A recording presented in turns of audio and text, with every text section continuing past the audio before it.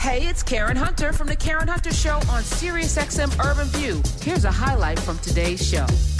He is the voice, the host, the person, the man, the myth, the legend. Yes, the one and only Mr. LeVar Burton. Welcome to The Karen Hunter Show. Thank you so much. I am honored. Let me tell you. So I watch you. You were on CBS Sunday Morning, and you were talking about when you meet people, they either know you, where they know you from, based on, So a lot of people was reading Rainbow. Some people was Star Trek. Of course, with me, it was Kunta Kinte. It's the first time I ever saw LeVar Burton and those eyes and that wild, and it was amazing. And you captivated. And I had to do a report on it when Mrs. Johnson's class. She made us all watch every night, and we had to do a whole report in the fourth grade. And you were everything. And then you keep reinventing yourself, but I don't think it's reinvention. So talk about this not new, LeVar Burton Reads on Stitcher, Season 8, your podcast. A podcast. Amazing. And it's weird because 20 years ago I was doing a radio show, and I remember there was like this article about in Europe and England, the number one radio show was people reading books, like they were reading Harry Potter. They were reading because there was a high illiteracy rate. I think we're illiterate today. What are your views on our level of? I think our level of literacy, I don't know that it has changed appreciably in recent years. I do feel though like our media literacy could use some work. We don't seem to consume media with any sort of discernment. We just take it all for granted. I mean, one of the things I always said on Reading Rainbow was, you don't have to take my word for it, which means pick up a book and take a look yourself. If you are literate in at least one language, you are free by my definition, because your mind is not able to be shackled by anyone. If you can read in at least one language, you have the wherewithal to find out for yourself, to do the research. We don't do research anymore. We just take that which washes over us and through us as gospel. It's or worse, we read headlines, because I got caught out there on Twitter this week reading a headline and didn't dig headlines and don't dive deeper, right?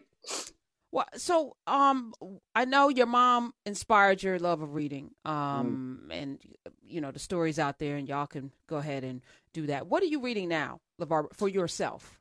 I just finished reading The Yellow House. I do so much of my reading for pleasure right now is consumed by finding stories for the podcast. So I'm reading, a lot of short stories for season 8, trying to, round out the season. We've recorded, there are 12 episodes in every season. We recorded about 10 of them. So I'm still looking for the last 2 stories. The last one being really, really important, because how you begin the season and how you end the season, I think, are really pretty important. Take us back to season 1. Again, to hear, first of all, of course you read well. Your reading voice is beautiful. You're an actor as well, thespian, so you know how to do this. But who came to you and said, let's do a podcast where you're reading books? This was my idea. Okay. So where did you go once you were like, hey, where did this idea come from? And then how did you manifest it? I had been, I had an eye on the podcasting space, Karen, and I saw it really, blowing up. And at the time, my company had the rights to Reading Rainbow, and we had launched this digital app, right? The Reading Rainbow app, which then subsequently became the Skybrary app for kids. And I did that because I wanted to see if this new technology, if we could be successful with this new technology, the tablet computer, as we were with television back in the day. And we discovered that, that technology can be a tremendous part of the equation of improving and increasing the literacy rates of emerging readers. However, I did not intend for that to become the rest of my life. So last year I was able to put, or 2 years ago, I think I was able to put that resource in the hands of Reading is Fundamental and go back to my core competency, which is storytelling. But at the time, I was really looking for a creative outlet where I didn't need anyone's permission to engage, right? The barrier of entry is so small. I wanted to read short stories, and I say in every episode, I say at the beginning of every episode, I pick a short story and I read it to you. And the only thing these stories have in common is that I love them. And I hope you will too. I lean heavily into speculative fiction because when I'm reading for pleasure, it's the genre that I gravitate toward most. But I've read a lot of different authors that aren't necessarily, speculative fiction authors. I just love it. Reading aloud is one of my favorite ways of storytelling. A lot of people don't even know short stories. A lot of major movies like Benjamin Buttons, The Curious Life of Benjamin Buttons. A lot of short stories get developed into film, long form film, because the talent in being able to tell a complete story. Yeah. Yes. A lot of folks don't get it. It is not easy to tell a well-told story, beginning, middle, and end, with compelling characters in, 5,000 words. It's a skill, and one that not everybody possesses. So I'm a big fan of the art form of the short story. I have been since I was a kid, going back to, O. Henry and Poe.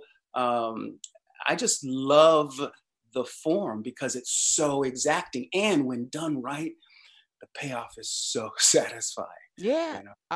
I dabble in writing, so I'm really into it, and I read a lot. I read a lot of everything. So I'm a voracious reader, and I wish more people were, because it, as you say in Reading Rainbow, it takes you places that you could never go to or that you've never been to. It opens your whole entire world and your imagination, and your world becomes so big when you're able to find yourself. Like I was able to find myself in A Tale of Two Cities, even though there was no me in that book, but I was able to find myself. And I think that's important.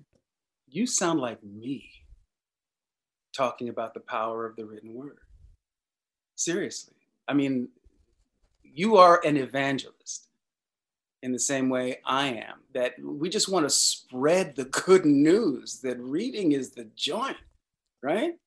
Listen, you were on your way to becoming a priest, which I find fascinating. So it's interesting that you use that word evangelism, because I have come to my Damascus moment and realized that our only job, our only responsibility here on this earth is to learn as much and teach as much, to gather all goodness and then put it back out so that the next generation can build upon the things that we learn.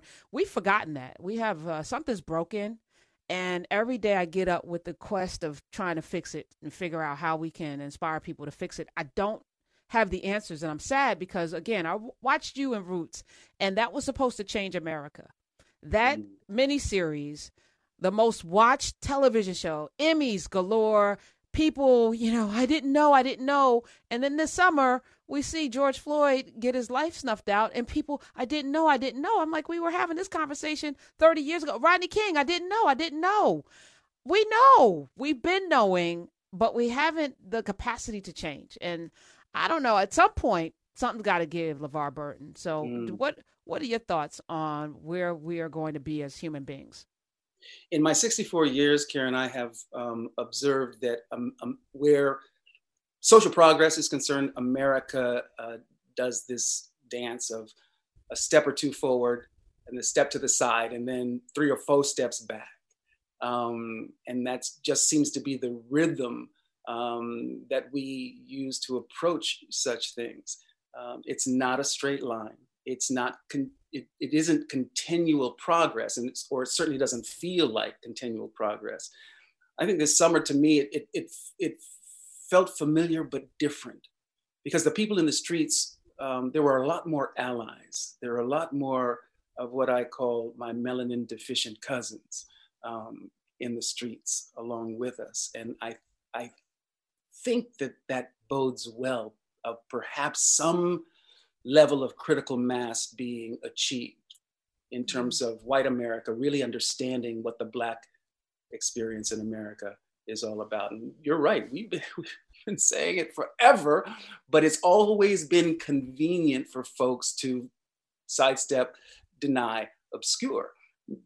With that incontrovertible evidence of that officer, Derek Chauvin, kneeling on George Floyd's neck, there was no longer an opportunity for America to say, well, you know, I don't think that there's anything to this thing, such as systemic racism. I don't think that white privilege is a thing. Well, America, it is. And you've seen the evidence of it now, and you cannot unsee it. And yet, November, 74 million folk came out to vote for more oppression and more depravity and more immorality and more of that. 74 million, record number of people from the previous 2016 election. More people voted for that than Hillary Clinton, which she got more votes than that person she was running against. And yes, Joe Biden won, but by the slimmest of margins. And here we are, you know, with this trial starting the first day of jury selection, and 36% of Americans went from double digits, 68% to 36%, now believe that the police, you know, that it was murder. So, and just short, and I knew that there was a short window, LeVar Burton, and now I feel like the window is slowly closing. So, I don't know. Well, it will close unless we keep it open, right? Already, look at Georgia and the legislation that is being written to enable voter suppression. That's after historic wins in the state. They elected as senators a Black man and a Jewish man. That's Georgia, y'all. But yet, and still, the response has been, well, if Black people are going to vote in Georgia, well, let's make it much more difficult for Black people to vote in Georgia. And that's what the Republican Party is doing. Look, America has a short memory, combined with the notion that we do not tell our history accurately. It's a dangerous combination. Willful ignorance combined with no knowledge of the truth in the original. It's not a recipe for, you know, for truth and reconciliation. I plan out my show with a kind of drum beat, and I'm imagining that you planned out season 8.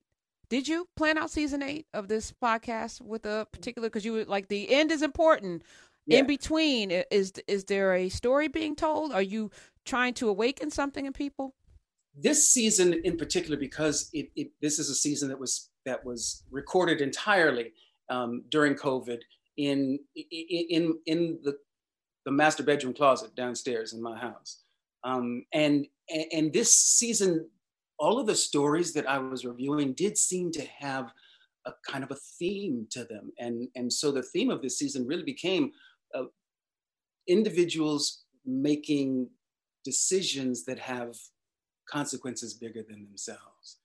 And that's just because that's what was out there in the zeitgeist. And I was looking for primarily uplifting stories to read to the people during COVID, but there was a different agenda afoot. And so I just went with what was being presented.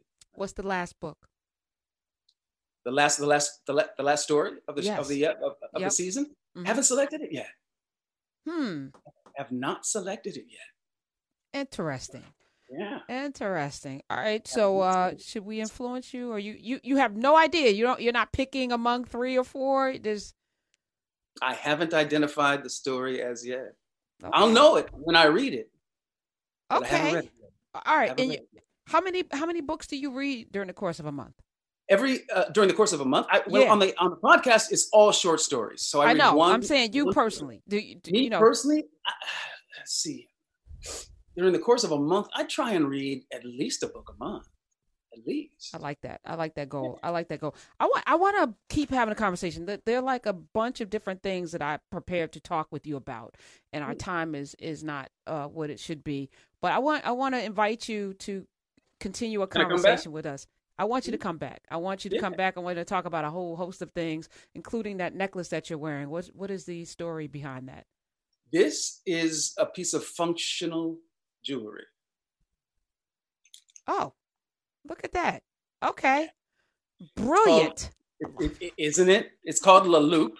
And I've been wearing one for almost as long as the company has been in existence. In fact, this year we have, we partnered on a special LeVar Burton version of the Loupe, and that's what I'm wearing now.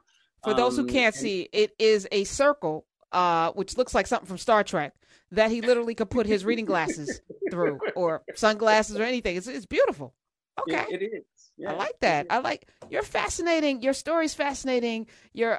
Everything about you. And this is what evolution looks like to me. When I look at you, LeVar Burton, the evolution of a soul is what I see. Somebody that has come into himself. And I want to know that story. So I want you to come back to tell me how you got here, because it didn't really start in Roots. I know that this has been a lifelong journey.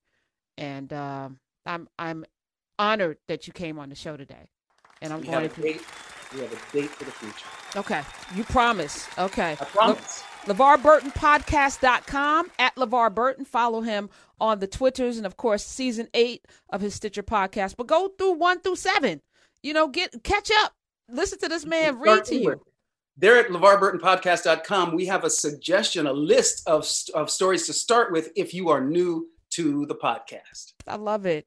We need to read more. And yeah, we need to be reading more as well, as my African conjugation of that would tell me to do it. All right. LeVar Burton, thank you. Hey, this is Karen Hunter. You can listen to The Karen Hunter Show live every Monday through Friday at 3 p.m. East on SiriusXM Urban View Channel 126, or anytime on the SiriusXM app.